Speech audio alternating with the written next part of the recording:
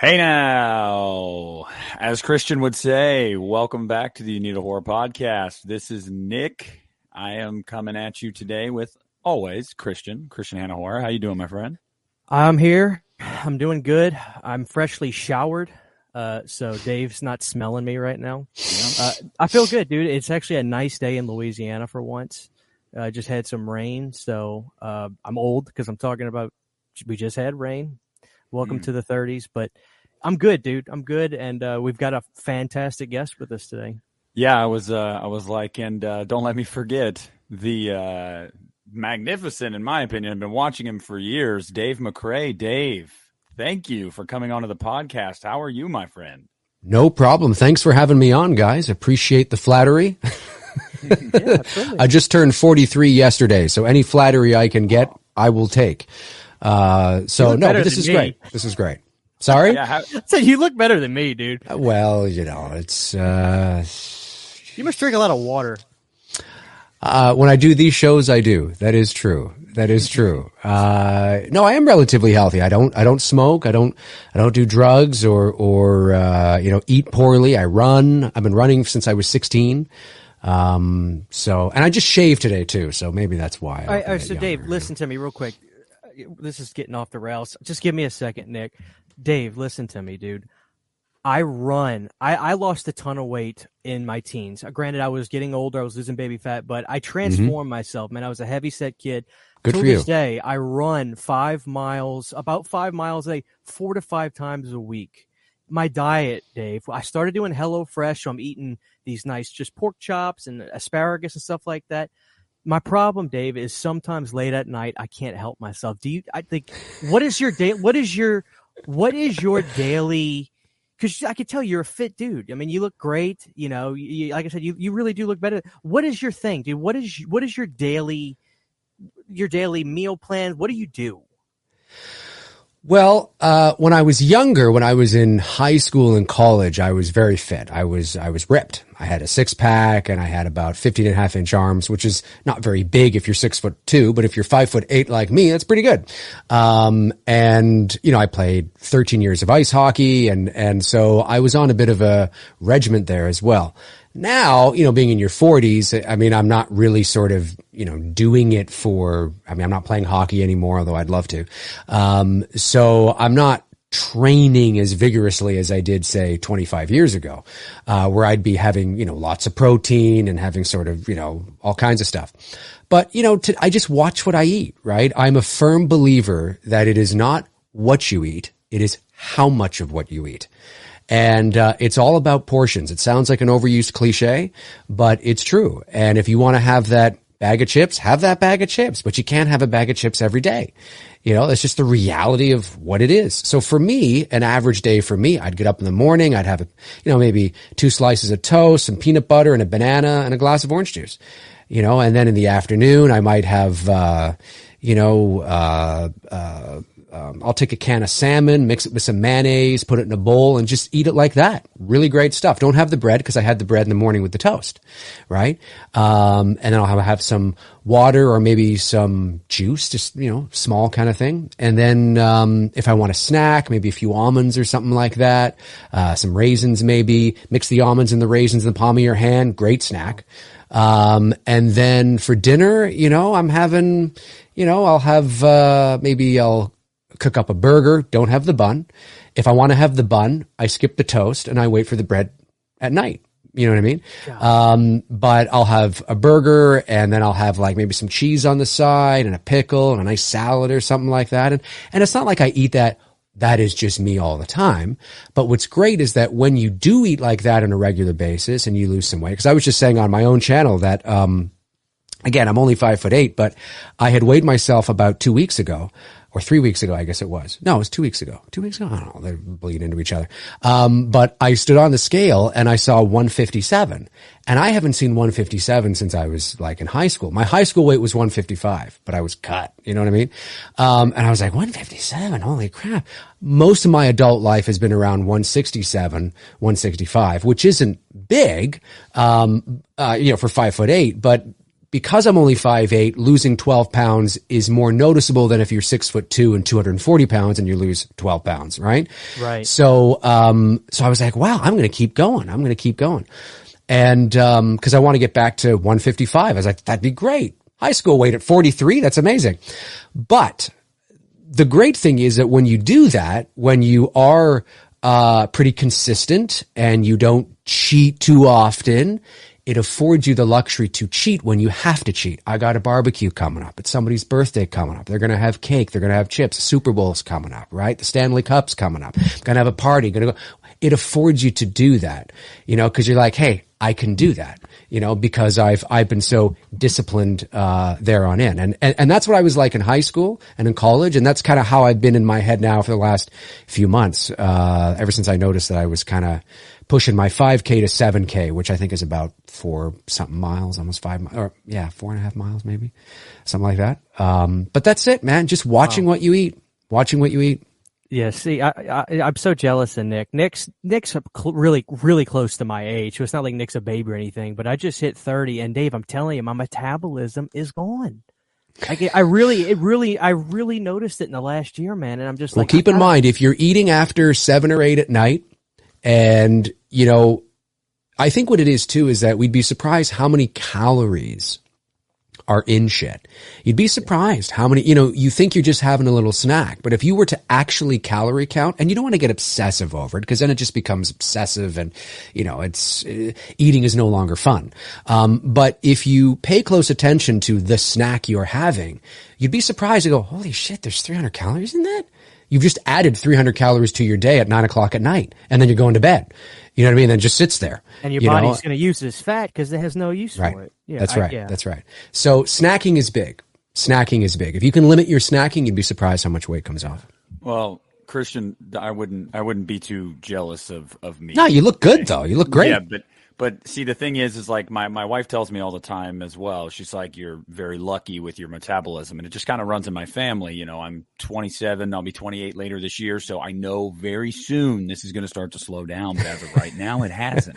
Right. So, but I'm 175. I've been one, but I'm 6'4". Yeah, we're about the same. About the same weight. That's where I'm Yeah. at. I want to be Dave's weight. I'm 5'11". I'm right under 6 foot. If I stand up really straight, I'm 6 foot. Right. I want to get down to 160, something like that, man. You can do it. But Dave, it's like I can run, brother. I'm telling you, I can run, and I love it. You're probably just like me, man. You put that podcast on or that album, you go and you get that runner's high. I still get it.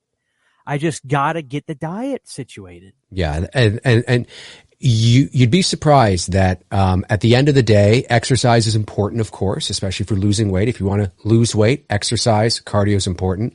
But you can lose a lot of weight with not exercising and just changing your diet. So you'd be surprised on how much of it is what you put into your body.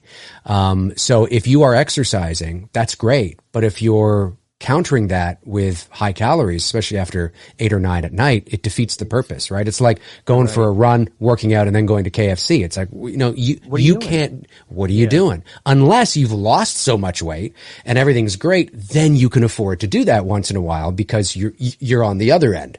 You know what I mean? And it's not like you're going to gain 30 pounds by doing that once. But a lot of people tend to do that, oh, I'm great. I've worked out. Let's go to Burger King. It's like, no, you can't do that. Yeah. You haven't earned that yet, Well, all right. I'm gonna give this back to Nick. I'm sorry, Nick, but like, honestly, I needed this right now. I just needed to talk to somebody because I know everything Dave's saying. I'm a smart guy. I know what he's saying, but it's good to hear. It's good to hear and see it from somebody and say, you just got to do it, brother. So, yeah. All right, Nick, take just it back. got to do it. Consistency. No. Yeah, you're fine, Christian. It's not often at least in our experience, that we've gotten to talk to Dave. So, when you get a chance, that's okay. Why the hell not? Yeah, that's okay. And if you want to cut this up in its own separate health and wellness podcast, you can do that. That's the problem. That's good too. It's like I watch your channel. I've been seeing your videos, so it's like I don't know you, but I feel like I do. I feel like I can ask you this stuff. Sure. You know what I mean? Yeah. I'm a personable guy. Go ahead. Yeah. All right, one of the greatest things to what you just mentioned, Christian, one of the things about Dave in his channel that over the years I've always noticed is he is very much himself in his videos. And unapologetically so. And he makes points to say that all the time, whether it's his impressions, whether it's him, just kind of really letting your freak flag fly. Like, it's just kind of like, dude, this is me. Like, if you guys if it resonates with you, that's fantastic. If it doesn't, I don't give a shit. Like, and I think that is, so the authenticity definitely bleeds through to where when we sit here and talk to him, I feel like we can just have intelligent conversation. We could also just bullshit. It doesn't really matter. I just feel like I've got a sense for you. Am I right, Dave? Am I wrong? Yeah, for sure. No, for sure. Bullshit. Yeah. Well, yeah, there you go. No, I mean, I've always said that I've had my YouTube channel since 2006, but I never started using it and putting my face out there in the ways that I have now since about 2017. And it was my girlfriend, my wife, essentially, because we've been together for so long, who pushed me to do that and to really, put me out there and do that, because in 2016 or 17, it was announced that Blumhouse was going to be doing another Halloween film. And I believe it was in 2016, maybe 2017, somewhere in and around there, it was announced that John Carpenter was coming back to executive produce and do the music and blah, blah, blah. And I needed to vent. I needed to vent about this and talk about it. And so I just used YouTube. I wasn't doing it to gain subscribers or subs or anything like that. I did it to sort of like a virtual or a video diary, a vlog, so to speak. Just to kind of get it off my chest, get what I needed to say out there and let the chips fall where they may. If people watch, great. If they don't, well, it doesn't really matter to me because I've gotten it out of me. And now it's sort of, down on paper and it's great. But people started to watch and people started to tune in because I started to do videos that I think were analyzing not that people haven't analyzed the original Halloween before, but I was bringing a bit of, I was bringing my personality to it. I was bringing some fun to it, the theatrics to it, right? Being, loud and crazy but still delivering really, at least what I think was good information. And it seemed to sort of catch on and then, the rest is history and it's become a really sort of interesting side hobby. It's been fun. More on that later. Yeah, we'll get there. I want to say, what you say whenever you talk about Halloween, Dave, as you can see behind me, I'm very unfamiliar with that franchise. I don't even know anything. I can see that. What the hell? It's funny because there is a group of YouTubers that, and I've heard you talk about it, I've heard Lee talk about it, where people will refer to you as a Halloween guy. And it's like, it's almost like most times it's a term of like endearment but a lot of times, not a lot of times, but sometimes it's the term of like, it's a Halloween guy. I can't say certain things to this guy because he's a Halloween guy. Right. But Dave, correct me if I'm wrong, at least the impression I've gotten over the years with you is there's only a few movies in this franchise that you really hold pretty near and dear. And there's a lot of them you think are just kind of like, yeah, I could totally do without that. I mean, the thing I think of is when you did that short, I believe it was a short, or it was just a short video of like how you felt about each Halloween movie by saying the title. And that should tell you exactly. I saw that. Did you see that, Chris? I saw that. Yeah. Yes. But, so as a whole, right, it's really the first one and Halloween 2 to a degree as well. And then everything else is just kind of like there's a couple that are but most of it's just I could do without the rest of it. Yes, that's true. And I've made no apologies for it. I think, but at the same time, I think one of the things that has, I like to have fun and I'm a very theatrical person. I'm an actor. That's who I am. I'm a voice actor. That's my day-to-day job. I've been in the entertainment industry for 21 years and I was doing that long before I was on YouTube. I was doing that before YouTube existed. So I just bring who I am to YouTube. I'm not doing this because I'm on YouTube. That's who I am. I mean, it's not like I'm loud and, like that all the time. You can't be like that all the time or there's no credibility. But in terms of the theatrics and being on camera and having fun and the voices and things like that, I oversell it for the sake of entertainment. So, I often say I'm not a big fan of Halloween 5. I don't like that movie. So I could say something like, I just don't like I just don't like it. I'm not a fan of the movie. Or I could say it's dog shit. It's absolute dog shit. I could go there. I prefer that. Right. And so some people don't, right? It depends. Hey, we all have different personalities. We all have different people we gravitate towards. And, sometimes that's too much for somebody. And I totally understand that. It's too much. He's loud. This is too much. I'm going to go watch somebody else. And that's fine. There's nothing wrong with that. But that's just that's the actor in me, right? That's the performer in me. And Dave, I can't not do it. I mean, I'm on camera, right? And I exert so much energy. And when the camera goes off and the microphone goes off, it's like, and I'm quiet and I go out and I have a sandwich and I sit down and I play with my cat. And, it's a performance really at the end of the day. Not that I'm not being truthful, but it's a performance. So yes, it's true. What you're saying is absolutely true. But for the movies that I don't like, I definitely oversell it for the sake of entertainment. Because I think that's just more fun to watch. I think Dave's line is that I always think of is it's dog shit. Exactly how he says it too. Like that right. It's just dog shit. That's yes. right. And, we had viewers when we announced that we were going to be having you on. So many people were in the comments like, oh, Nick, can't wait to hear you talk about Halloween 5 with Dave. And it's like, to the listeners, we're not going to talk about Halloween 5 extensively because people know Dave isn't a big fan. I am a big fan, but I will never objectively say it's an objectively good film. Don't be scared of Dave. What is Dave going to do? No. Tell Dave it's a great fucking movie. I have a blast with it, but I said it on our commentary, Christian. Objectively, I can't look someone in the face and say this is a fucking masterpiece. I think it's a masterpiece. I think it's, and I sincerely mean this. I think it's great that you love the movie because, it adds so much, character and sort of, adds so much color to having the debate or talking about it or the community. I mean, if everybody agrees that and there's some films out there that are like that. If everybody agrees that something is, dog shit or something's not very good, then that movie just sort of wastes away into obscurity because there isn't a debate about it. There isn't a general consensus about it. Now, generally speaking, there's a general consensus that 5 is not well liked, but it does have its fans, like you right there. Halloween Resurrection, another one I think is dog shit, has its fans, right? But I think it's, there you go. I think it's always fun though, when somebody says, that they like it. And I think one of the things that I've been met with too, and it's understandable. I've often said it's understandable. I've been accused of being, arrogant, condescending, pretentious, all those things. I think it's just, when you tune into somebody or when you watch somebody, you really want, and there's nothing wrong with this. We want people we really like to like the things we like too, right? It makes us feel connected. It makes us feel part of a community. Right. And there's nothing worse than when somebody you really admire or look up to or whatever the case is. And it doesn't have to be on YouTube. It can be your best friend. It can be a teacher. It can be your mom or dad. When you find out that somebody you either look up to or watch all the time or who you really like not just doesn't like a movie you adore, but loathes it, and then spends like 15 minutes talking about how much garbage it is, that can be really hard for some people.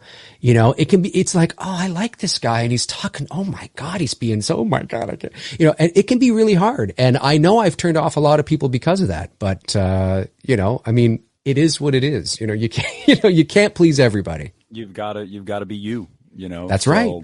That's right. To anybody that isn't familiar with Dave, I know probably a lot of you guys are, but Dave got into the game. I want to get this right. So I believe you've talked about your dad a lot before and how he was, I believe, was he a journalist in Canada? Very yes, well-known he was. One. Yeah, he was. Yeah, he was a journalist and a columnist. Yeah, that's right. Okay, so yeah, and then Dave came up, and did you start as voice acting or did you just go for acting and then, over time go, voice acting is what I'd rather do? No, so as I've often said on my own channel, I grew up in a media family. And so, growing up with my dad, who was a terrific writer, he passed away 12 years ago. 11 years ago. But he was the kind of writer that you either loved or you didn't like. He could make you cry one day because of something he wrote that was just so amazing, and then he could piss you off the next day. He was one of those kinds of people. And so I got a real perspective of media and entertainment, and I met all sorts of celebrities and sports athletes and all that kind of stuff from a very young age. I never had an interest in pursuing journalism. My younger sister did, and she went to school for it. Her husband did as well, but I never did. But my dad was a very theatrical person, doing all the voices and all this kind of, he could do all those things. That's where I get it from, is my father, and, very theatrical. And of course my dad was on the radio as well and on TV as well. And so I come from that kind of a family, a very theatrical family, the kind of family that if you're sitting down for dinner at Christmas or Thanksgiving and you're shy, well, you're going to be left out in the cold. It's the kind of thing where everybody's talking over each other. You just got to jump in. You can't wait for your turn. You got to jump in. It's that kind of family, right? So very theatrical, very boisterous. And I was always into drama, and I was on the improv team in high school, and I loved movies from a very young age. I loved movies, and that's what I wanted to do. I wanted to be a filmmaker. I wanted to be a director, even though I loved the acting and performing and all that kind of stuff too. I just wanted to make movies, and myself and my friend Bruce, of course, when we were teenagers, we made a bunch of home movies that I still have on VHS somewhere. I got to digitize those because those would be fun to share. God, they're awful, but I mean, they'd be fun to share. And well, actually, you know what? They're not awful. I can't say that. They're not awful. You can certainly tell from a very young age that you got, that we knew what we were doing. They're home movies, but you can tell, well, that's a good shot, or, if I do say so myself. But so I knew that I wanted to pursue a career in the arts somewhere. And I went to film school in the late 90s. I went to college because that's what I wanted to do. I went to Niagara College in Welland, Ontario, Canada, about 25 minutes outside of Niagara Falls. And I took radio, television, and film. I did not graduate. I did 2 years and dropped out because the work for me was just too much. There was so much work, so many classes, because you don't just have your film, right? You got your English and your computers and your broadcast management, your broadcast journalism and your current event. There was just so much. Obviously people graduate from the program, so it's not too much for some people, or for most people maybe, but for me it was just too much.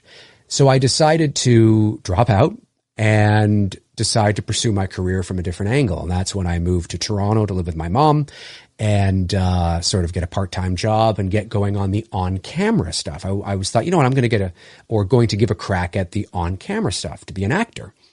And that's what I did. So this is about 2001. So that's when I first entered the entertainment industry. That's where I look at my first sort of professional venture into the world. Got a professional agent, and I started going on auditions, and I did some commercials and some docudramas. And, and then in about 2003, was it? 3 or 4, only a couple of years later, I broke my tooth playing road hockey. Street hockey for my American friends. Oh, wow. It's such a Canadian thing. And, so long story short, obviously I couldn't do any on-camera auditions because, I got a hole in my face and I got to unless it was for hockey maybe, but, so I had to, put the on-camera aside until I got my teeth fixed. And in that time, my agent said, well, why don't I put you on some voiceover auditions? I loved voiceover. When I was a kid, I did funny voices, recording myself into a tape recorder and playing it back and doing all sorts of crazy sound effects and stuff. So I said, yeah, of course. I had my own show on the college radio station. Not that that's voiceover, but that's a whole other thing. But I was like, yeah, let's do it. And I did. And I never looked back. And that was what propelled me into the world of professional voiceover and voice acting. It's acting, but it's behind a microphone. Oh, no. And I definitely would never, ever, for anybody that isn't familiar with Dave's voice acting work, I watched the entire reel on IMDb, and I sent it to Christian on your IMDb page because I really wanted to hear kind of your range and whatnot. No, it takes some serious skill, I would imagine. And Dave, I've got to compliment you on this. There is some serious range to what you've got. You go from your the ghost hunters type promos where you're very like ominous and very like, oh, spooky. And then I think my favorite one on the reel was the Air Hogs one. I mean, that one was insane. Air Hogs. Yeah. I mean, I was like, that's Dave? Like what? But then It's you're me. like, no, I can hear that. Yeah. I have to, you know what, that reel on IMDb I have to update, because that actually I think is from, I don't know, that reel might be 5 or 6 years old now. It would be great to update that and add to it or refresh it. So yeah, I forgot there was a reel on there. Yeah. I totally forgot there's a reel on IMDb. I think Big Hero 6 is on there too. And yes. I think, yeah. Yep. And Christian, I was going to throw this to you because Christian, anytime we've had anybody that has worked in the industry on here before, Christian's very like curious about certain inner workings of the industry. Christian, hearing like Dave talk and hearing out like how he came up and what he's doing right now, is there anything like that popped in your head that you're like, man, I'm really curious about this? Yeah, I'm just like I'm wondering like with voice acting, is that something you can learn? I have no idea how voice acting works. Obviously, besides being something you're not with your voice, but like. How does this work? Is this something you have to train your body to do? Is there any kind of physicality with like the diaphragm and stuff when doing different? I have no idea. I've never talked to a voice actor before. So this is all so new to me. Yeah, it's a good question. Yes and no. So, when it comes to voiceover, one of the biggest things that people have to learn if you're starting out, one of the biggest misconceptions about voiceover is that it has everything to do with the sound of your voice.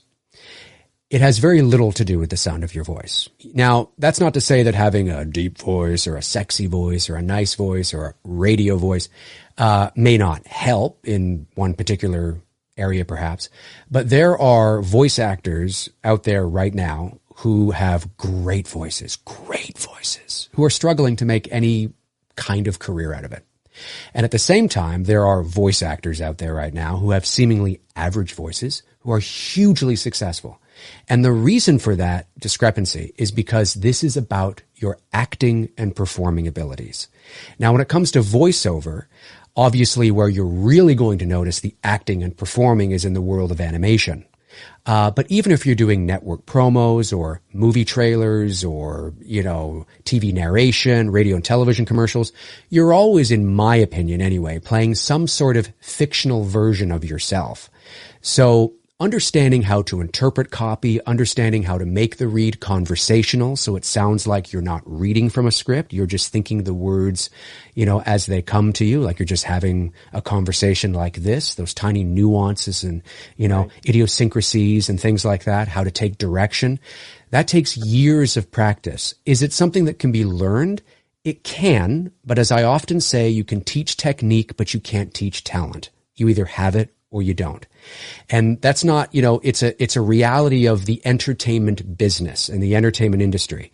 If you are a born performer, naturally, gifted in that area, then you will already be a step ahead of those who are more shy, more reserved, more timid, but maybe have an interest in, trying it out or what have you. So, it's a tough reality because it sounds like I'm saying that it's not everybody can achieve it, but that's exactly what I'm saying. Not everybody can. It's the entertainment industry. You are hired based on how good you are. Right. And, so yes, if you have a natural gift for it, then absolutely. And with animation, it's not about just doing funny voices.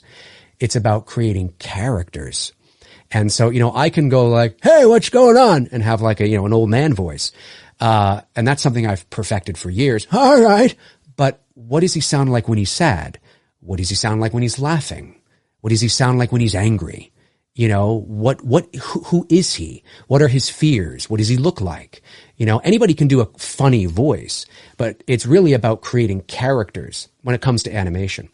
So, yeah, it's difficult. There's a lot to learn. I always tell people that if you're interested in pursuing voiceover, you have to first figure out, do you want to dabble in it as a hobby or do you want to pursue it as a career? Because those are two completely different set of scenarios that you're going to be two completely different paths. If you want to pursue it as a career and play with the big boys, well, now we're talking show business. But if you want to just dabble in it and do your friend's podcast or your neighbor's, birthday card or whatever, or get paid for it because you did a little local, that's fine. There's nothing wrong with that. Nothing wrong with that at all. That might be the path of least resistance. But if you want to pursue it professionally, the things I've talked about here in terms of it's not about your voice, it's about your acting and performing abilities. If you've never taken an acting class, take an acting class. Learn the art of acting. Even if you're pursuing voiceover, take an improv class. Maybe those are the first things that you should take before you make the leap into a voiceover class or a voiceover workshop. Don't worry about agents and managers and demos if you've never done voiceover in your life. That comes last. I've had people say, how do I get an agent? I'm like, do you have a demo? No. Well, then don't worry about it. Because the first thing, an agent's going to ask you is, do you have a demo? Because the voiceover demo is the voice acting equivalent of an on-camera actor's headshot. So there's no point. And a demo is just, if you don't got the training, if you don't like the sound of your own voice when you hear it played back to you, the last thing you need to worry about is demos. And so there's a lot that goes into it. There's a lot of, in terms of the diaphragm and all that kind of stuff, I've never had to worry about that stuff. I just go in and do my thing. But that's just because I naturally have that gift, but also because I've been doing it for so many years. How long did it take you before? Because you come across like you're a confident guy and you're good at what you do, and it's clear. I've listened. Nick's right. Your stuff's great. How long did it take you where you said to yourself, "I've got this. I'm good at what I do. Give me the job, whatever it is. I'm going to do it." In voiceover? In voiceover. Well, I always knew that I was good at it. I think I had a lot of evidence for it. When I was in high school, I did a lot of high school announcements and, the trailer voice and all that kind of stuff, or I would host, fashion shows, or I made the improv team without even auditioning. They just put me on the improv team because I was so good. So there was always a lot of evidence from my peers at a very young age that I had talent. Right. And they wanted to utilize that. So I knew, and of course, you just know you're very good. It's instinctual a lot of the time. And you just know what you're good at. You know what you're not good at, which is very important as well. And, I don't know if there was ever a moment. I don't think so. At least I can't think of anything off the top of my head. It's just very instinctual. You just feel it. You feel and if you're good at something, you have confidence. It's not arrogance. It's you have confidence in your abilities. And I don't think there's anything wrong with that for anybody to have confidence in their abilities. You can make it arrogant, of course, but, if you're confident, I don't think there's anything wrong with that. And, like I said, I knew where my strengths were and I knew where my strengths weren't. Like, for example, as I've often said on my own channel, one of my areas of weakness, per se, when it comes to voiceover would be doing authentic foreign accents. So if I was hired to, really play like somebody who sounded like they were from Paris or sounded like they were from, I don't know, England or a Yorkshire accent or, whatever. I can do characters where it sounds like that's an accent. That's somebody who's foreign. But it's because the pressure's off and it doesn't have to sound exact in terms of the dialect and the emphasis and things like that. So authentic accents, is something that I just never really sort of gravitated towards because I much preferred doing funny characters. So it's just about knowing what you're good at, what you're not, and being confident in your skill set. Nice. Yeah, and as Dave said, there's obviously a difference between arrogance and confidence in anything that you do, guys, and it does not make somebody arrogant that they are confident in what they do. And so right. No shaming of that. People need to pat themselves in the back every now and then. We need more of that. Like, hey, I'm not a piece of shit. Like, right. It's nice for us to do that. So, yeah. But there's a few things I wanted to cover with you this evening, Dave, and the first one we got to cover, and it's the lead up to Halloween 2018. Okay. You said that's what really jump started you putting yourself out there on your channel. And you got to know that you were in a very enviable position to be able to go to that world premiere. You know, a lot of Halloween fans were like, "This son of a bitch!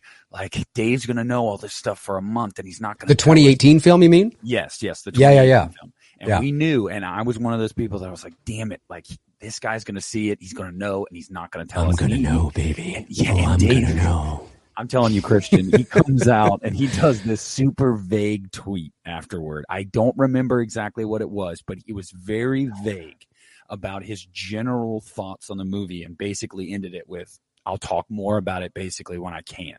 It was like just enough to get you to go like, I kind of get a read on how he felt, but more or less just like, I'm not telling you guys shit. And I was like, damn it. So I want to know, because from my experience from watching you, I watched Halloween 2018. I was let down the first time I watched it. As time has gone on, I have settled with it. I think it's a very competently put together movie, but there's just something that it lacks for me that I can't put it, top 3. Christian was someone that saw it, said this is the best thing since sliced bread, and then saw it a few more times, was like, it's really not though.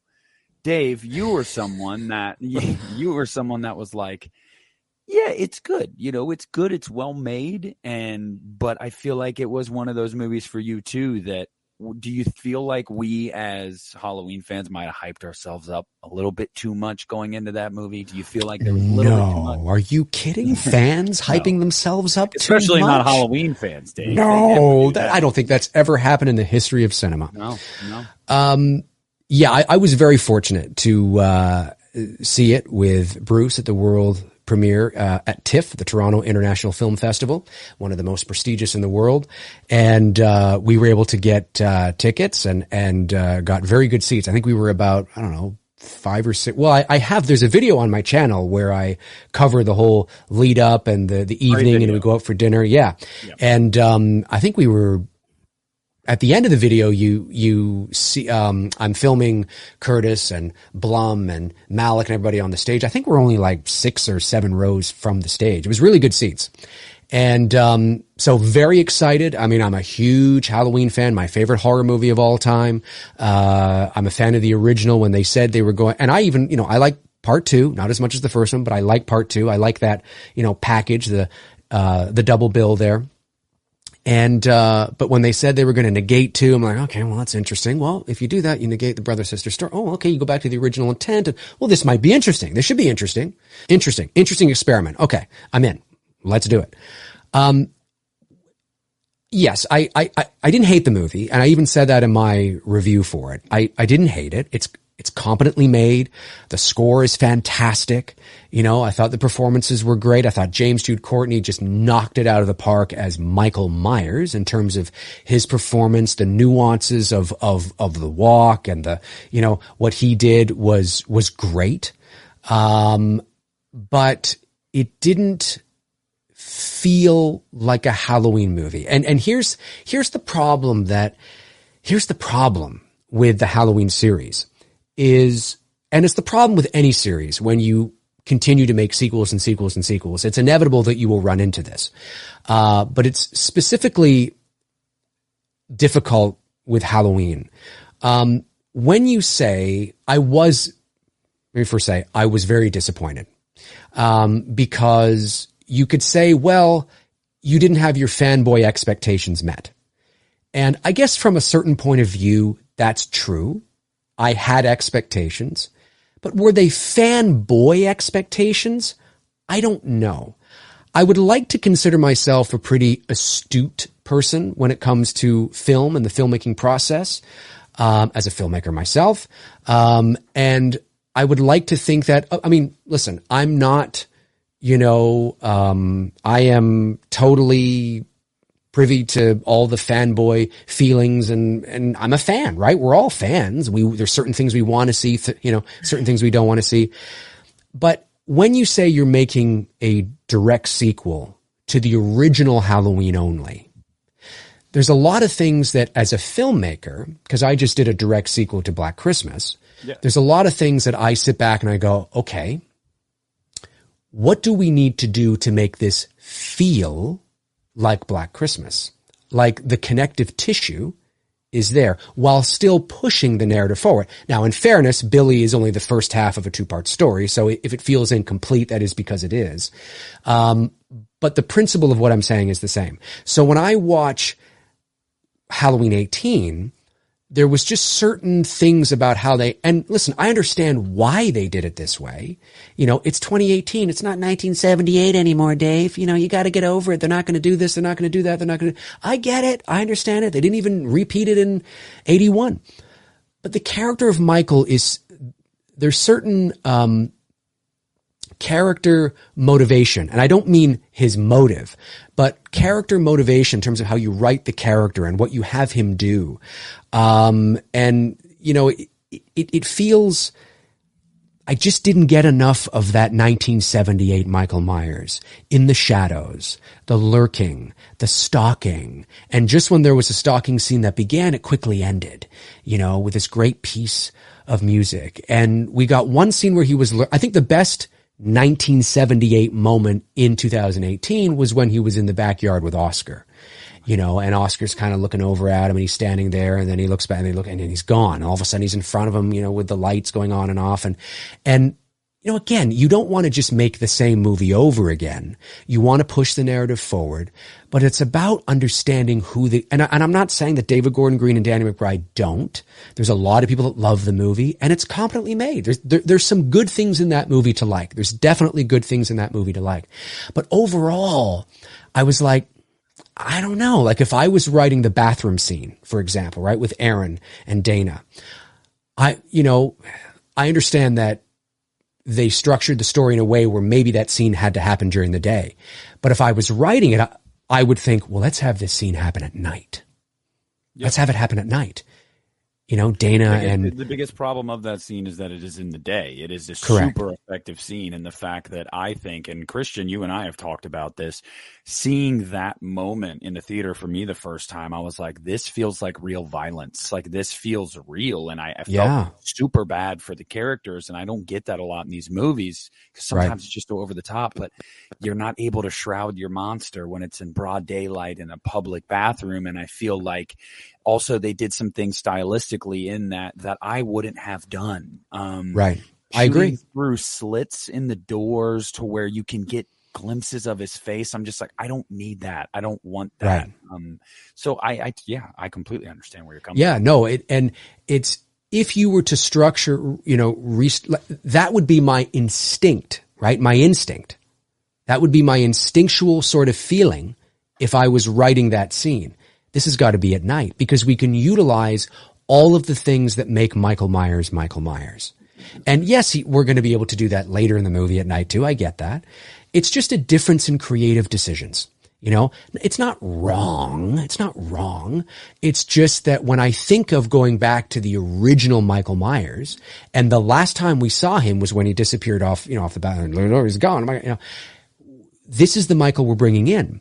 And if you were to have that scene take place at night, the bathroom door could swing open. You could have just like this light above that's going, whatever. And she's in there and she's alone and the door opens. I mean, it's at night. It's dimly lit.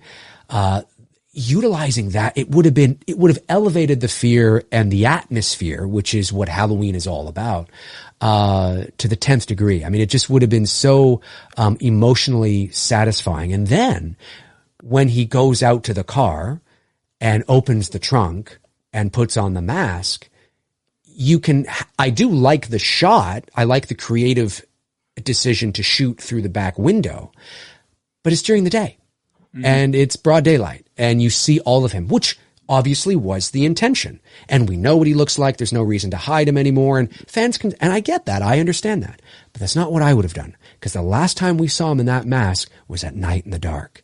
And I would have wanted to sort of remind people of that again. And when he puts on the mask, he closes the trunk and maybe there's only one light from a street, post lamp, street post lamp, whatever the hell I'm trying to say. Street light, shining down upon his face, only on one side of his face.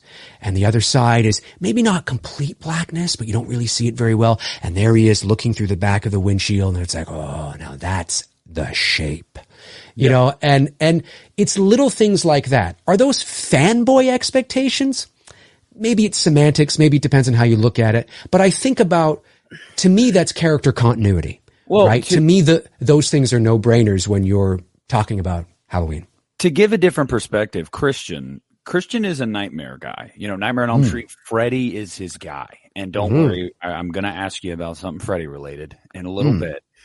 But Christian, you're the guy here that isn't, you know, a Halloween guy, as people would label us. So for you, what was it that gave you those? Yeah, right. What is it that gave you those reactions? You went from "this is amazing" to then, as time went on, like, like, what do you think it was about that movie for you? I mean, when Dave was being a little sarcastic, like, "What do you?" Of course, they got too excited. What do you mean? And he's right. Like, it's like everybody did get way too overhyped. But I think Dave could kind of agree. I mean, it was kind of hard not to, dude. 100%. You know what I mean? Yep. I mean, 100%. When I watch it now, if they were brother and sister, Dave, she's coming for him. That's her brother. She's gonna find her. She's gonna find her.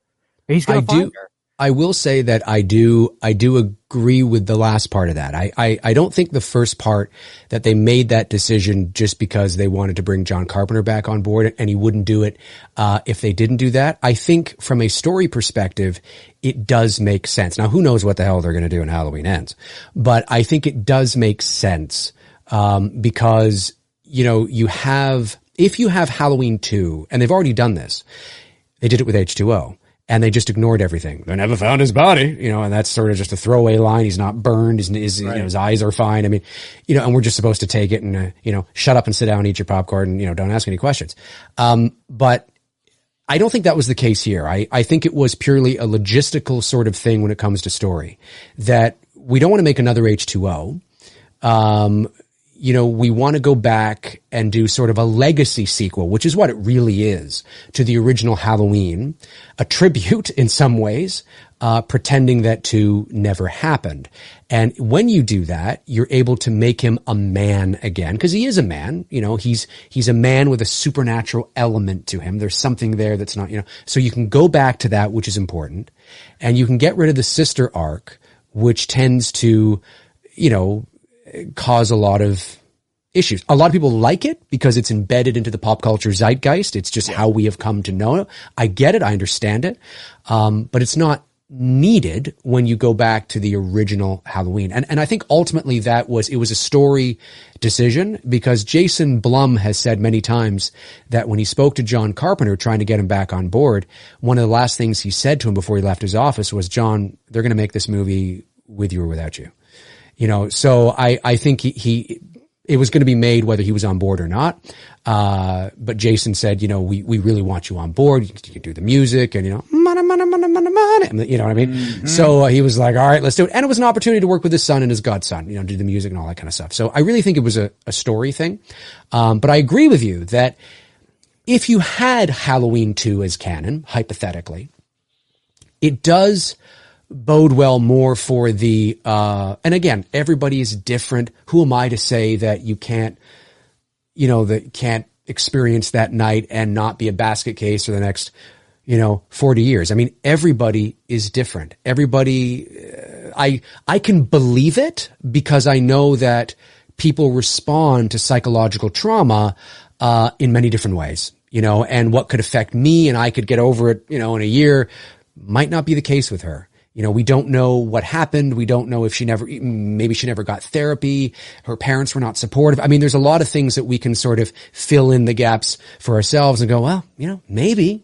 And I got to pose a question to both of you guys. Do you think that part of that also is that maybe somewhere deep down, as an actress, Jamie Lee Curtis struggles to separate herself sometimes from "I am not his sister"? Like, do you think there are ever times, like while they've been making these new movies, where it's like, on screen she comes across as so resentful and so traumatized by this shape, but in canon where we are now, the history is nowhere near as deep as it was 15 years ago when she'd been in multiple movies and they were supposed to be related. But do you think at times, she's a fantastic actress, but She's great. Yeah, it's not, a knock on her ability, but do you think like mentally sometimes it is like, it's just easier to get in that place when she thinks about it like, oh, it's Michael Myers again coming after me. You know what I mean? Like, I feel like sometimes that does play a little bit into it of like,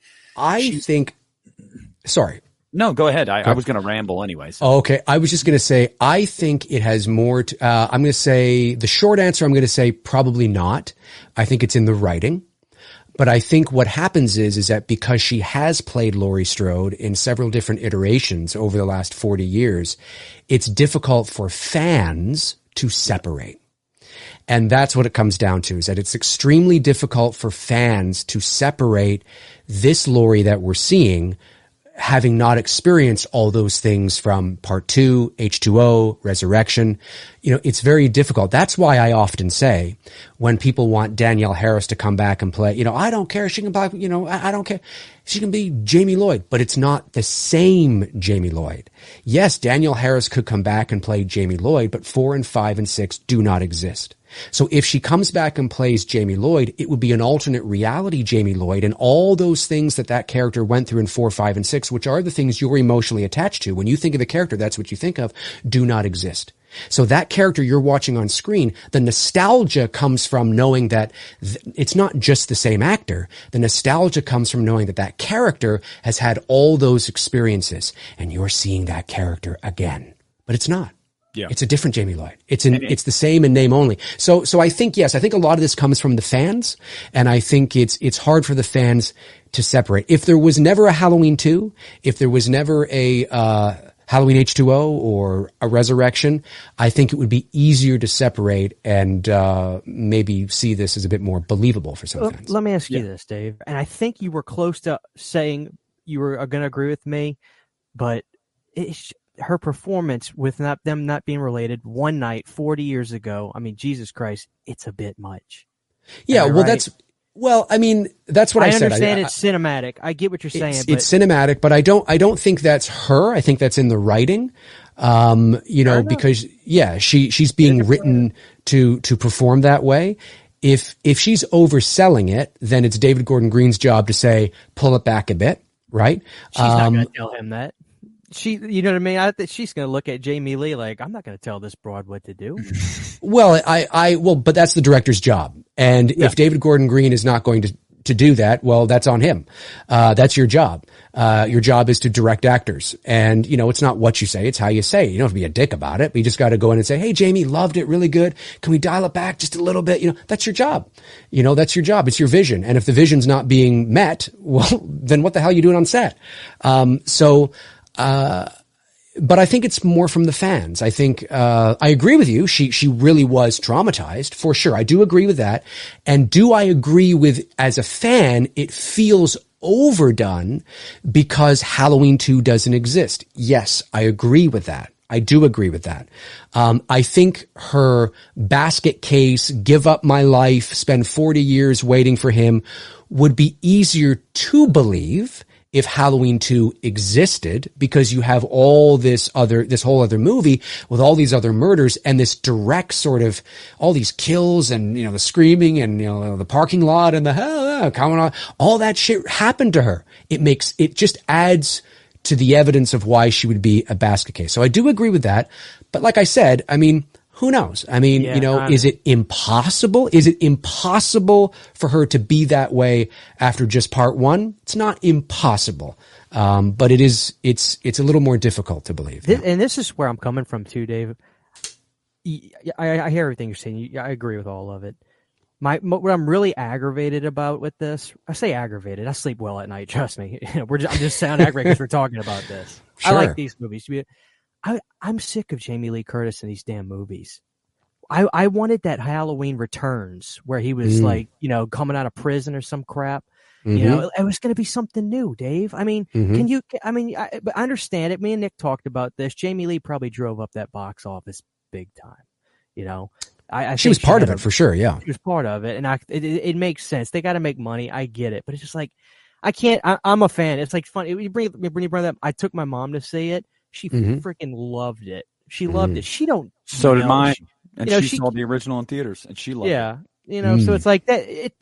And a lot of stuff you were talking about too earlier with like, shooting this at night, making Michael more ominous, come in slowly, quick images, not quick images, but like you kind of see him, but you don't see him, but then you kind of see him. Do you think if they made the first movie again for a 2018 audience, would it work as well? Because No. yeah, that's what I was getting at, and I think that's why the movie is and looks the way it does. Boom, 100%. boom, boom, boom, boom, boom, Oh, boom. 100%. TikTok crap. 100%. But it's about balance, right? So, for example, when we did It's Me, Billy, we wanted to approach it from a perspective of, we wanted to make this feel like it's Black Christmas, like it's the next step in the story, and it feels like you're living in that world again. But it's about balance, right? Now, again, maybe it's not the best example because the story's not complete and we still have, this other thing that, it probably would make more sense when the whole thing's done. But the principle is the same, right? The thought process. It's about balance. So for example, actually a good example would be Billy. One of the criticisms from some people that we got with Billy was that, well, you guys showed him too much. Right? Because, well, what's showing too much? Well, I mean, showing his leg might be too much considering how little they showed him in the original. Yeah. So, it really is sort of relative, I think, but fair enough. But the reason we never showed his face, right? We never showed his face. We never showed suddenly his face being revealed or anything like that. But that was one of the things that the struggles we had is that, well, we don't want to just, although some fans would like it, we're not doing a Black Christmas fan film that is just our own version of the first movie. We're doing a direct sequel. We're making a professional short independent film, with a professional cast and crew and, we're shooting on the Arri Alexa and, this thing's got to be, as the kids say today, lit. I don't know. Do they still say lit? I don't know. Off the chain. I'm not trying to interrupt you, but I just wanted to say that he did achieve just that. Guys, if you have not checked out It's Me, Billy, I know a lot of people feel the same way. This looks like a big budget, legitimate, like Hollywood. This shit came out of Silicon Valley type production. I appreciate that. Thank you. You guys really do have the team you guys put together and what you guys did. Yes, that is quality filmmaking and storytelling. I appreciate that. Thank you very much. Thank you. No, that means a lot. And again, I don't say, again, for people who may not know me, I don't say that in a braggadocious way. I say that to give context of how serious we were taking it. Right. We were like, no, we gotta fuck this. But one of the things was, well, how do we do Billy? Because we're sitting there and we're thinking, well, we need to do something more because it's the sequel and you got to continue. How do you push a character like Billy forward and reveal more of him without revealing more of him and who he is? So we decided to show more of his physicality, right? In the rocking chair. In the first movie, you see him freak out you don't see him. You see through his point of view, him freak out in the attic. So you see his hands and things like that. Well, we could have done that again, but it's been done. So why don't we show him from the audience's, perspective, freaking out. He's got long hair. Why does he have, long hair? Well, I can't imagine that he would run down the street to the barber and get a haircut. I mean, it's just more of a representation of the 50 years of mental cognitive decay. If he was like that in 1974, what is he like now? He's unkept. He's got these ratty clothes, this long hair, which was the actor's real long hair, by the way. All these things. And so we decided to kind of show that. And then when he's carrying Sam down the hall and it's the physicality of it, but you never really see him. And so that doesn't mean people are going to like it. That's a creative decision we made, but it was intentional. There was thought behind it. We really talked about it. It's not, we didn't make arbitrary decisions. We really thought about, the character and the previous movie and the series and, what does this mean? What are we going to do? And that's what and not that David Gordon Green and Danny McBride didn't do that. But just some of the creative decisions, they made, I just wouldn't have made. So, it really is about, I forget, were we talking about something else? I forget now. There was I don't know. A question, I think. It's all good. I'm just going off. Well, let me give you another example while we're on 18. I've talked about this, before on my channel, but another thing that I think that I would have done a bit differently is, Vicky's death scene, right? You probably heard me talk about this before, but for your listeners who haven't, Vicky, now this isn't the fault of David Gordon Green. But obviously in the marketing, we know that Vicky is going to die. We know when she's going to die, and we know how she's going to die. So that's unfortunate. So immediately when you're introduced to that character, you're like, but that's out of his hands. You have the character of Vicky go over to the closet. She tries to close it, and then she opens it, and there he is. Okay, that's one way of doing it for sure. But does it really utilize the character effectively? Oh, I know what we were talking about. We were talking about, would Halloween 78 work today?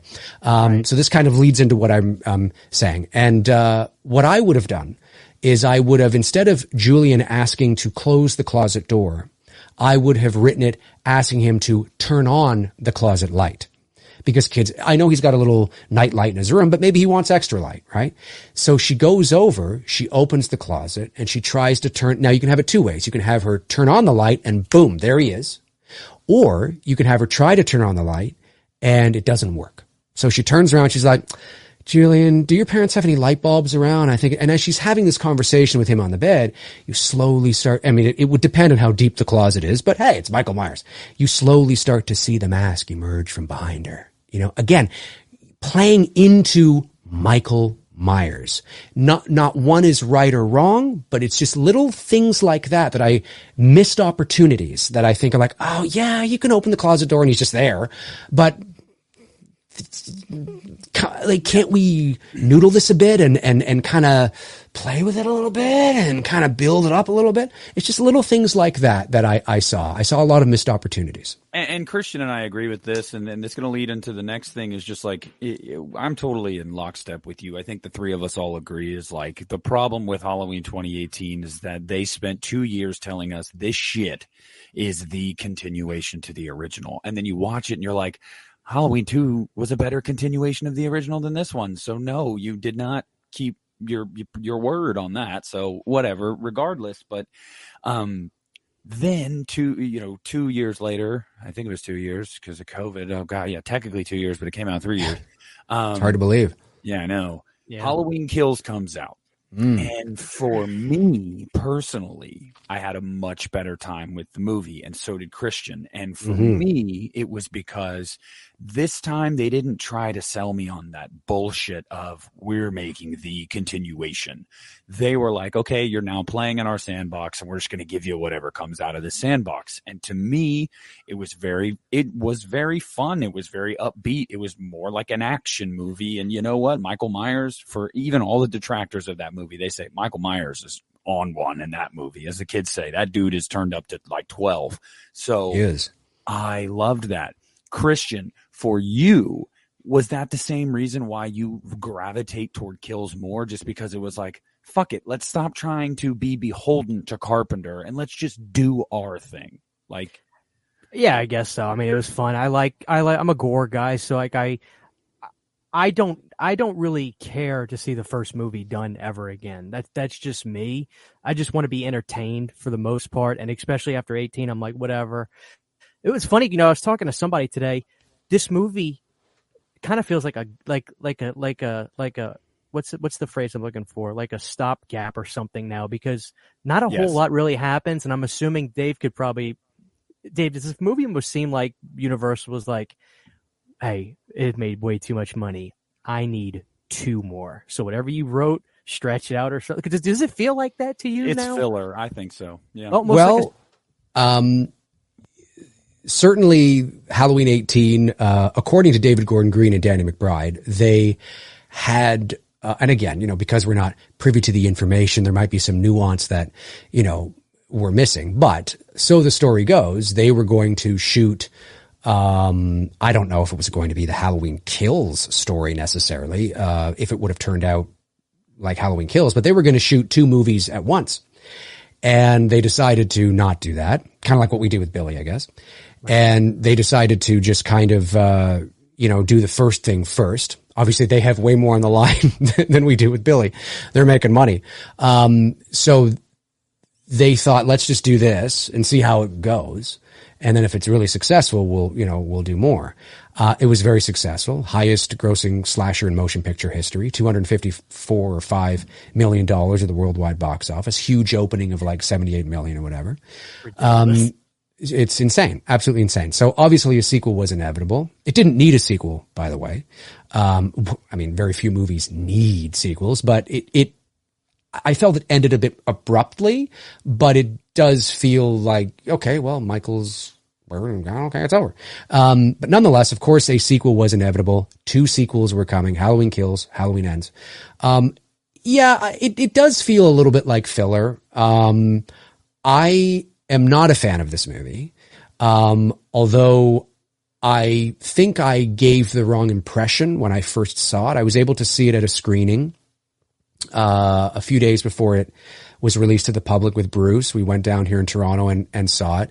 And I did have, I will say this, I enjoyed, and I've been very clear on this, at least I think I have, I enjoyed my experience of watching the movie more than I enjoyed my experience of watching 18. And I think it's because, to the point that you guys have been talking about, I think, now that the cat's out of the bag, they've done their legacy sequel, right? Doing their best to try and do David Gordon Green, but also add a little Carpenter in there. And, now he can, maybe the chains are off and he can kind of do his own thing. And with a title like Halloween Kills, I mean, you're not going to get too much theater of the mind. So, I was prepared for that. I was like, you know what? I just want to walk in. And I said this. I just want to walk in, treat it like an amusement park ride. Just go in, have some fun, just whatever. It is what it is. I want to have some fun. And I did. I had a lot of fun. That doesn't mean that I thought the movie was good or that I thought the movie didn't have problems. But in my initial tweet, and my initial video with Bruce, as we were walking back from the theater to Dundas Square, which is like Toronto's Times Square, not as big, but it's like that with all the lights and the billboards and all that kind of stuff. And, we had said to each other, we said, so how do you want to do this? You want to go to, okay, I want to go back to the square and then we'll set up, we'll do a live stream. And okay, cool. And I was like, should we talk about all the kind of crappy things? And he's like, no, let's not, we're not disappoint people. I mean, it's opening in 2 days. Let's talk about the things we like. So that's why we talked about The Mask and we talked about some of the kills were kind of fun. And that's why you heard me say things like, I really enjoyed this experience. I enjoyed this. And I think it gave some people, not everybody, the wrong impression, because when I started to kind of dive into it, like really deeper, it looked like I was changing my mind or backtracking, which I wasn't doing at all. I just was now talking about all of it now that it's been released. So I think this movie has problems in the writing and structure. I think it's a very wonky film. I think the hospital stuff is strange. I think the overselling, there's a lot of overacting in this film, right from Andy Matichuk's what? To, Evil Dies Tonight, to, the ironing board lady, Pizzelle. There you go. How many times people say 40 years ago? It just feels, it feels like they're too self-aware that they're in a Halloween movie. Oh, but so Dave, there's like little boxes and checks and things. And I didn't particularly like, it's just the structure was off. It just was, the hospital stuff just did not land for me at all. And then we go off on this side excursion with this guy who I don't know how you could mistaken him for Michael Myers. He looks like Danny DeVito. Rest in peace. I know the actor, not Danny DeVito, but I know the actor who played him did die.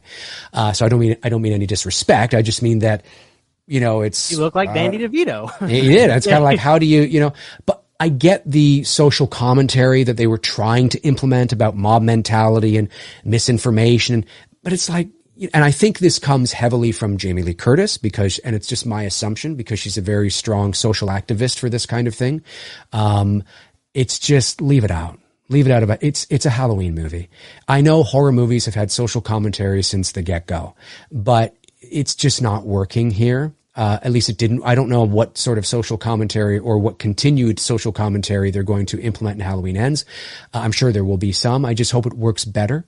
So I wasn't a big fan of the movie. I thought it was a big step down. Now, the kills, Michael was great. The kills were great. It was a lot of fun. Again, not, we're seeing a lot, but I get it. I totally get it. I understand it. I was prepared for it. It's 2021, back then when we saw it. I get it, right? I'm not expecting, I'm not going to bitch and complain because I get it. I understand it. I just want to have some fun. Just want to have some fun. So I enjoyed the kills. I thought the cinematography was great, and, the fireman scene and all that. And I really liked the death scene of the, couple. And the reason for that is because it was a bit more nuanced. It slowed down a bit. Mm-hmm. So I love that the camera's placed beside her shoulder, and we're just watching Michael stab the guy like a pincushion, and we're not cutting. We've slowed things down, and it's and he's out of focus, right? They don't rack focus, to show him in focus. They just stay there as if we're her. It's not a POV shot, but it's kind of like we're her eyes and he's out of focus, and it's just really, really well done. So the Michael stuff is really good. Wasn't crazy on the humor that they tried to bring with Big John and Little John. It felt a little kind of out of place at times with me, although there were some cute moments there.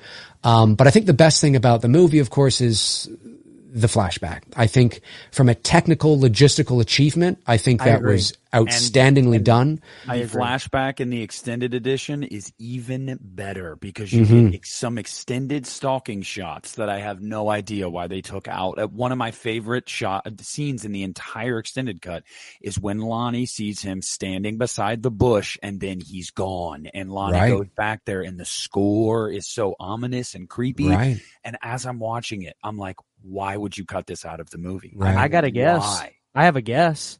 Because there's no other shit like that in this movie or the last one, so I have it now. But that is the 78 type shit. That was a 78 moment. That train's already left, baby. It makes you wonder.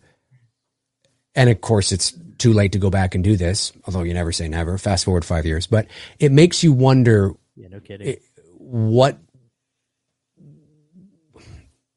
would have happened at the box office if you had introduced not a direct sequel to Halloween 1. Well, yes, a direct sequel to Halloween 1, but I guess it is, but an alternate Halloween 2 set in 1978. And, made it a period piece. And really sort of, instead of fast forwarding 40, now you'd have to recast, of course. Or what you could do is you could have it a mixture, right? You could have Laurie, as she is today, telling the story, or something, or there's something I haven't told you. Very there's more. Titanic. And maybe she says there's more to that night. There's more to the 78 night. What do you mean? Well, this is what happened. I thought you went to the hospital and did. No, this is what actually happened. And you could really play into that. And so you kind of tip your hat to Halloween 2, like they tried to do in 18, where it's like, I thought they were brother and sister. Now that's just some, rumor people made up. But you could have Laurie be in control of it and have her say, people thought I went to the hospital that night, but I did, whatever, right? You could just have an alternate part 2 set in 1978 and then shoot it and make it look like the flashback. And of course, now that becomes very expensive because now it's a period piece. So you're not just shooting in front of the Myers house. Now everywhere's got to look like 1978. So it becomes a little more expensive, but, I don't know. That sounds great, Blumhouse dude. has the money. That sounds so. This is, Dave. It's really, and I don't want to bitch anymore about it. It's not just the brother sister thing. How I feel she's a little too much with the movie. I've seen, even though I hadn't seen the movie yet. Like when I got done, it's like, dude, I've already seen this movie, despite the fact that it's 2018 and glossy. Now, what you just said, dude, that sounds so cool. It'd be interesting. I think one of the things about this is that I can't believe I'm saying this, but I think Halloween H2O did 2018 better in a sense of 2018 is a better movie overall structurally. I'll never argue that H2O because it's actually one of my least favorite in the series. But as far as Laurie Strode as a character and what this has done to her, and maybe that is because of the pop culture knowledge of brother sister and Halloween 2 being canon, but that just worked so much better for me that then we got 2018, I'm like, I've seen a lot of this movie already, and I feel like it's just less believable now than it was then. Right. Yeah, no, I understand. I think I'm not a big fan of H2O. I don't hate it. I don't think it's the worst in the series by any stretch of the imagination. That's Halloween 5, right? Just 5 and probably Resurrection. I mean, I dump on 5 a lot because it's fun, because I think more people like 5 than like Resurrection. So I always like to get people going, Dave. But Wait, can you do that? What is the Halloween, when you read your comments, I'm sorry, what are the Halloween fans sound like to you when you read their shit? What's that Bart Simpson voice you were doing just now? No, well, it's I don't usually get these kinds. It's usually messages. So I have a Facebook page, Many Things Dave Mcrae, God. and it's not my personal page. It's the page that is dedicated to my channel. And often I will not, and again, as I always say, like 95% of the people and messages are fantastic, right? I mean, it's not like I'm getting 10 of these a day. But every so often when I put up what could be perceived as a controversial video in the Halloween community, like me dumping on Halloween 5 or, pointing something out, whatever, I will get several messages from people trying to correct me or tell me what a moron I am or, whatever. But it's a DM to me. It's usually not in the comments. So, I mean, I will see them from time to time, but YouTube usually picks it up as spam because they'll use some word like fucking dick and shit or something. And then it goes into my spam box and they accuse me of deleting it. And I'm like, I don't know what the hell you're talking about. I don't know what you're talking about. That's just a voice that I do to just, I'm having fun. I'm busting people's balls. I'm just teasing, but yeah, sometimes people send me, and I appreciate the passion. I really do. But sometimes people send me long diatribes of, without paragraphs, and I'm just like, guys, I can't read this. Like, I don't have the time to read this, When you say I appreciate the passion, is that your way of saying some of you guys are fucking insane? Can we call it? Well, actually, no, because I do appreciate it. I mean, they're passionate about a movie they love. They don't like that I don't like it, but I think some people just need to take a breath and understand that it's not really that they don't like what I'm saying. It's that they don't like how I'm saying it. Yep. So if I just said, I don't like Halloween 5, I wouldn't get any DMs. But if I go, Halloween 5 is dog shit. It's absolute. What the hell you think that's going to, and they look at that and they go, look at this pompous, arrogant, goddamn prick. I'm going to fucking mess that bastard, you little son of a bitch. I'm going to get this. And that's what happens, right? When they don't understand that, yes, but I'm overselling it for entertainment. I'm trying to be theatrical because that's who I am, so try not take me seriously, but don't take me too seriously. I'm just having fun. You got to do it though, Dave. Do your thing, man. One of Dave's things always is, but Dave, do but it. Dave, yeah, it's he'll say it all the time. It's crazy. He's like, he's like, he'll go, and I know in the comments you guys are going to start going, but Dave. And it's funny because people used to, when I first started the channel, I would preface a lot. I think I still do, depending on what I'm talking about. But I would get made fun of, not in a serious way, like a teasing way, because I was fairly new, and people would be like, why are you, like, why do you say, like, generally speaking, or at the end of the day, or for all intents and purposes, or, and I'm like, because if I don't, there's a lot of people, again, not so much anymore because I think people know how I operate. But in the beginning, like in 2017 and 18, I would get messages and comments from people completely taking my words out of, and I'm like, no, I don't mean literally everybody, I mean, I don't mean literally, and that's where you'll often, hear me talk about nuance and all that kind of stuff. But I guess when you're being theatrical and over the top, people can, it's dog shit. Well, not literally, it's just my way of saying I don't like it, and so isn't it great when they point out the things that we do all the time? I say it all the time, but I digress, and people bring that shit up to me all the time. And I'm like, I know I say it a lot. I don't even know I'm saying it. Leave me alone. So yeah, I mean, Christian, you have one of those things that you say a lot that people will be like, oh, this is Christian's thing. Probably. I don't know what I say. I can't think of it. No, I feel like you're pretty well spoken when you do yours. See, when I do videos, sometimes I just shoot from the hip most of the time. I don't take notes. I'm just going. And I feel like, Dave, you're probably very similar. I feel like, Yeah, I think all three of us are, but for whatever it is, Christian, you just don't get as like tongue tied and animated as I might. And so, but yeah, I always say, but I digress, and people are like, they'll literally go in the comments. If there's anybody that digresses, it's me. I mean, I'm a talker, as your viewers can see on this show. Oh, we all are. We both are. Christian and I have gone well over 2 hours before because we're just bullshit. So you're amazing. Now, Dave, amazing. You've got the two dudes and bullshit show you do, and it's like basically like I've watched. It's like a pod. You call it a podcast. Right. Yeah. I mean, for all intents and purposes, I guess it's a podcast. Yeah. It's Tony, Michael and I. Tony lives in Atlanta, and he was doing the Halloween shit back in 2017 and 18. And then he sort of got really busy and he wasn't able to keep up. And I met him through, I think I had seen he was live one day and I just was chatting to him. He seemed like a nice guy. And we have similar tastes and interests, but we're also very opposites as well. And in some respects, which makes for a good show. Yeah. It makes for a good show, exactly. And so we thought, hey, let's do a show, talk about movies and stuff. And then that transitioned into a watch along, and now it's kind of half and half. We'll watch some movies, we'll talk about some stuff, and 153 episodes now, so it's great. Did the pod doing the show like that for you? Like, just, you know what this has turned into for me, Dave? It's just, I'm so grumpy now.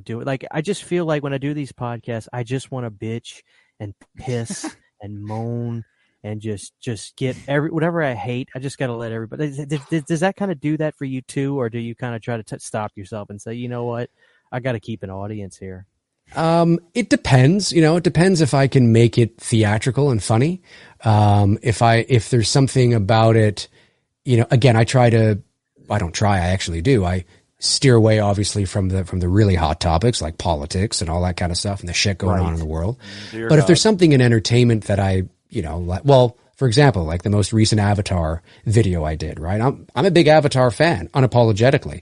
And I knew putting that out there, but it's funny though. In the video, I say, I call out sort of the stereotypical Avatar responses, right? Dances with Wolves, Pocahontas, and I'm doing that, all this kind of stuff.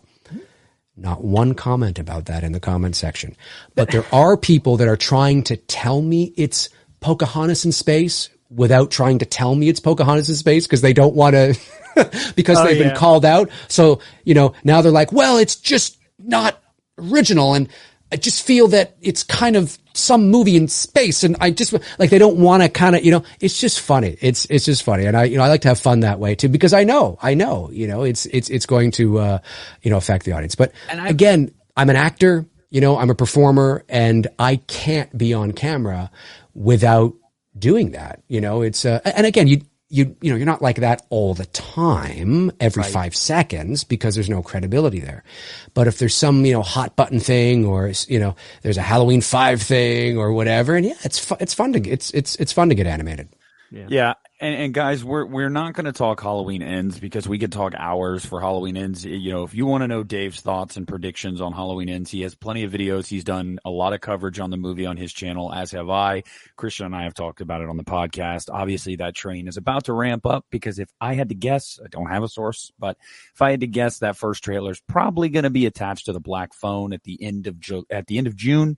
I would think that would follow the formula, the end of June, beginning of July, dropping the first trailer. It's a Blumhouse horror movie. I think that makes sense, right? I would say that that's a good bet. I would say that, I think it may drop before that. Like, whenever the Black Phone is, say it's released on the Friday, you if it is going to be attached to the Black Phone, you may get the trailer on the Tuesday or something. That's entirely possible. What I'm curious about is if it's going to be the CinemaCon trailer that was shown there, or if it's going to be something new, because I think, although Halloween fans will eat up anything they can get their hands on, but if it is the CinemaCon trailer, which it could very well be that. It's ready to go. It's locked, loaded, ready to go. I have a feeling that some fans may be disappointed because it's more of a, from my understanding, it's more of a sort of, it's a teaser, and most of the teaser is showing clips from past films. Yep. And And then you get to the end where there's, I don't know, 30 seconds or something, or maybe even less, probably less, of this little battle with Michael and Laurie in the kitchen, and then that's it. So it doesn't really show anything to Halloween Ends. And wouldn't you guys love that? Yeah. I would, yes, for sure. The past two marketing campaigns, it would be exactly the opposite. And then people will be dissecting that kitchen scene. Although one thing I will say is interesting that I'm surprised. Maybe you guys have talked about it, but I haven't heard anybody talk about it. When the transcript of what was released at CinemaCon came out, there was a big focus on what does Michael Myers' mask look like? What does the mask look like? What does the mask look like? What does the mask look like? And people talking about, do you think that happens at the beginning of the movie? Do you think that that's just them fighting at the beginning, or do you think that's later in the movie? And I sat there and I thought to myself, well, what the hell was Laurie wearing? Who cares about the mask? Because if Laurie is wearing the same getup she wore at the end of Kills, well, then that probably is, the prologue. And that's her, maybe that fight scene takes place in the Myers house kitchen. I don't know. What is she wearing? There's this focus on the mask, but he wears the same thing all the time. What is she wearing? And there is somebody I could reach out to and ask, because he was at CinemaCon, but it's been a month and a bit now or something like that. I don't know if he would remember. I should have asked him, right when it was released, because he may have remembered, but that's what I find interesting. So I just have a feeling that I'm going to love it if they don't show too much, but I have a feeling because we have all in our minds, we already know of that teaser. If that is the one that is released, it'll be great to see it, because wow, we can see this fight. Ooh, oh, that's kind of cool.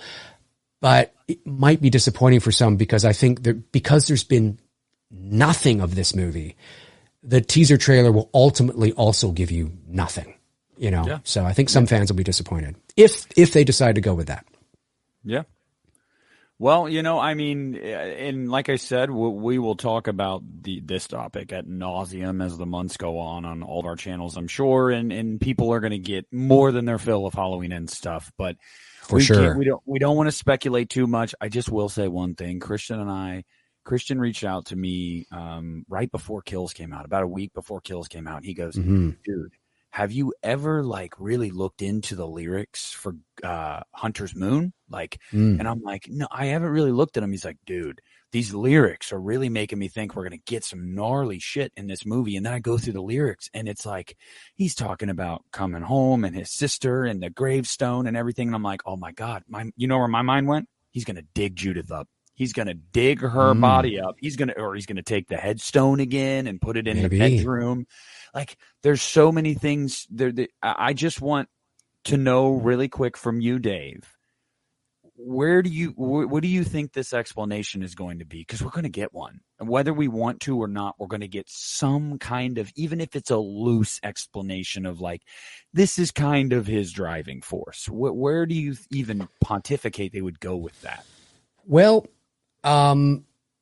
it's difficult because fans tend to read a lot into things. It's difficult to know what is hyperbole and what is, for marketing to build things up. And what is, because fans tend to take things very literally. That's just the world we live in nowadays, right? A movie is either a 10 out of 10 or it's 0. There's no nuance anymore. I could give a movie a 7 out of 10 and somebody could say, oh, I guess you didn't like it. I'm like, what do you mean you didn't like it? It was 7 out of 10. It's a fantastic score. 7 out of 10. That's great. 7 out of 10. But it's not 10. You know what I mean? Yeah. So fans take to, when somebody asks Jason Blum on Twitter, when is the Halloween Ends trailer coming? And Jason Blum says soon, and people lose their minds over it. I just roll my eyes. Tomorrow. Yeah, exactly. Because he said that 6 weeks ago and we don't have the trailer, but people take it like, oh my God. There's something I always call political cinematic rhetoric. And it's just stuff that producers say and filmmakers say and studio executives say or statements they release, public sort of formal statements that isn't lying. It's not lying, but it's poetic sometimes, and it's kind of just trying to just to shut people up, and he's not wrong.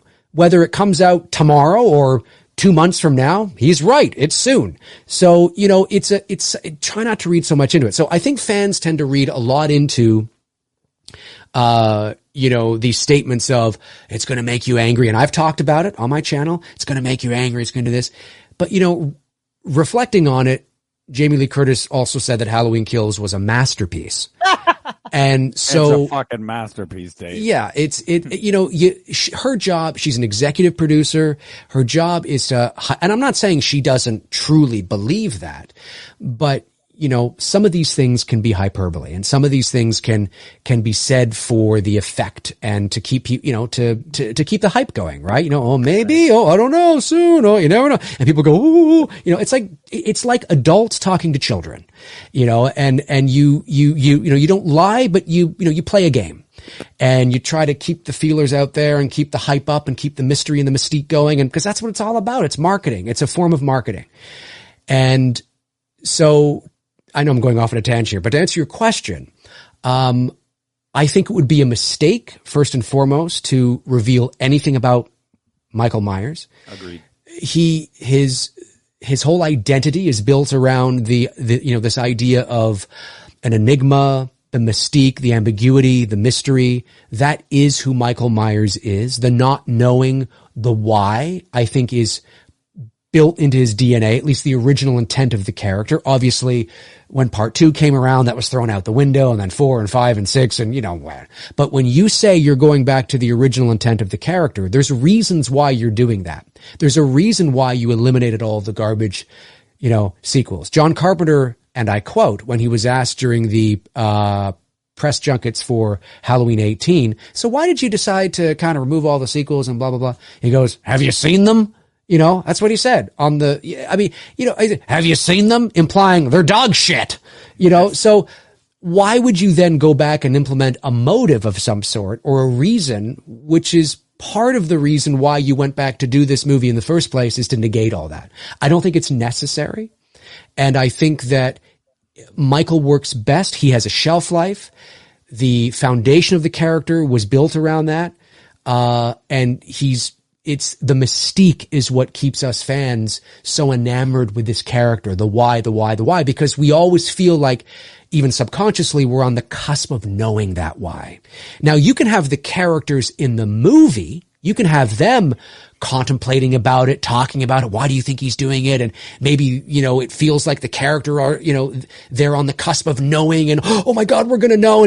But ultimately, we as the audience should never, ever know. It should never be revealed. So I'm hoping, fingers crossed, that, to your point, Nick, that isn't the thing that might make people angry. But it could be. And I just hope that it isn't. Yeah, I mean, fingers crossed that they don't go too far off the deep end there, because again, if the intent is to make the true follow-ups to the original movie, well then Michael is a shape with no motive, and he's just evil, and that's just what he is. And the more you try to explain him, although I know today's audiences seem to need to be spoon-fed everything, or at least Hollywood thinks that audiences need that, but we don't actually need that shit. So correct. But again, I'm going to use my line, I digress. So, Christian, we're wrapping up here. I want to say, first and foremost, thank you so much for coming on to here, Dave. I mean, no problem, man. Thanks for having me. It's been very insightful. I mean, I've watched you for years, so it's been really cool to be able to talk to you and bounce things off of you and just get an insight into your life. And I didn't want to talk too much about. I wanted to talk more about you, because we wanted to bring you on here so people that may not know you now can be introduced to you and get a little insight into your life, even though if you guys really want to know more, Dave is very open on his channel about a lot of his experiences in the industry, just in life. So there's always I just want to say, Dave, let people know, where can they find you at? Well, they can find me. I mean, if you just YouTube Dave Mcrae, Mcrae is Mcrae. I think I pop up. I think I don't know if I'm the only one, but I think, when you YouTube my name, I'm the channel that pops up. And you can follow me on Twitter at The Voice Man. Man has two N's. The reason for that is because it was my website for voiceover is thevoiceman.com. And when I was getting that site 15 years ago or whatever it was, the voice man with one N was taken. So I just added an extra N and there you go. So there's really no reason for the extra N. But anyway, on Twitter, I'm at the voice man with two N's. On Instagram, I'm Dave Mcrae 79, I believe. And, on Facebook, it's Many Things Dave Mcrae. I do have a personal Facebook account, but I don't add people I don't know. That's just for, personal friends, family, things like that. The Many Things Dave Mcrae page is if you follow me there, I post there all the time. So, and then, website, thevoiceman.com. And, I think that's it. Christian, I want to ask you really quick. Well, I want to say we've had Piz Owl on here many times. Piz Owl's a good friend of Christian's, and then obviously someone I've watched forever. And then Lee, Drum Dums. Obviously, I know you know Lee. We've had him on For here sure. a number of times. So, we would. I think I speak for both of us. Would you agree, Christian? I would absolutely love to have Dave on here again, especially after Halloween Ends comes out. I think that would be Sure, yeah, it'd be great. Something would be great to talk about. But Christian, is there anything you got for Dave before we head out this time? I think honestly, a lot of the stuff I wanted to know about was like the physicality of doing the voiceover work and things like that. And Dave got into that. That's cool. And he taught me about how to get in shape. So like, dude, And look, let's be real. Well, I mean, Dave is a pro. Dwayne "The Rock" Johnson. There's me. I mean, really, it's Dave knows the business. He knows they want to hear him talk about Halloween too. Yeah, no. I love talking about Halloween. Mm-hmm. And they want to hear him talk. They go, yeah, Nick, Christian, we listen to you every fucking week. Oh, you got Dave Mcrae on here. All right, you guys shut up. But to our listeners, we hope you guys really enjoyed this. Again, follow Dave, subscribe to Dave if you haven't, although you're living under a rock if you're listening to us and you haven't heard of Dave. I mean, come on now. So it was our pleasure, and we're very, very thankful to have had you on here, and hopefully it's something we can do again. For sure. I really appreciate the invitation and you reaching out. This was fun. This was a lot of fun. And I think you guys are great. I think you guys handled the interview well and you got great chemistry. And, I really appreciate it. I'd have no issues coming on again. Awesome. That's awesome to hear, because I was going to say one last thing. I was genuinely worried when I sent you a message. I was like, Christian and I talk about it sometimes. I was like, I hope he doesn't big league me, but I would get it if he did. If he was like, yeah, but then, I've seen Dave on other people's channels and I'm like, no, Dave seems like the type of guy that would do that. I know you're probably a pretty busy person, as most of us just nowadays are. So it's just like, I'm hoping. And then Christian's like, you heard from him? I'm like, nah, we'll have to think of something else to do. And then Dave messages. I'm like, oh, well, hell yeah, this is great. So it's nice. They say don't meet your heroes, but they're not all assholes. So, I'm flattered. Yeah. I will say that, I do get a lot of messages from a lot of people. And I always say that obviously I can't respond to everybody. But if you don't hear from me, if you don't hear from me, you just may not hear from me, but it's never personal. Obviously, it's never personal. It's not like, oh, I'm too big and important to respond. It's not that. It's just that I get a lot of messages. And that's why I always say to people that it's a lot easier to, don't send me a message that's like this, send me a message like, hey, it's a lot easier. And the reason why it took me a bit to get back to you is because it was on Instagram, and I always forget to check messages on Instagram.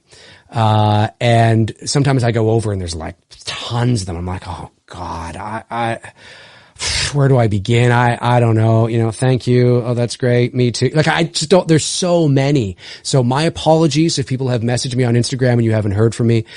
It's never personal. It's just, to my surprise, I get a lot. I get a lot more than I thought I was going to. And you got a life. You got a busy life, man. You got a lot going on. It's true. No, and that's fair enough. And it is true. It is true. I do have things going on and things like that. But, when I saw your message, come in, or when I saw it not come in, but when I saw it, I clicked on it and I was like, oh, yeah, sure, no problem. This is a lot of fun, sure. Yeah, I actually discovered the Slaughtered Lamb podcast because you had been on there. So when I watch your videos, every now and then it would suggest one of those that you did with them. And then I look and I go, well, they got a channel that's the size of mine, 2,000 some subscribers, haven't really been doing this regularly. I've had the channel since 2009, but I just recently, a year ago, really started to upload. So, so I was like, I figured, why not? And guess what? Dave is a good guy, and we appreciate him being on here. So again, guys, thank you so much for watching. Thank you for listening. If you're watching on YouTube or on the audio platforms, everything like that, we really do appreciate it. Again, Dave, thank you for your time, your insight into the industry, a little bit about your life. And then we just had to spend most of the time talking about Halloween because that's just what we do, I guess. Yes. Of course, 100%. Well, again, thank you for having me on. And to all your listeners out there, thanks for watching. This has been a production of the You Need a Horror podcast. You need it, we got it. Thank you for listening.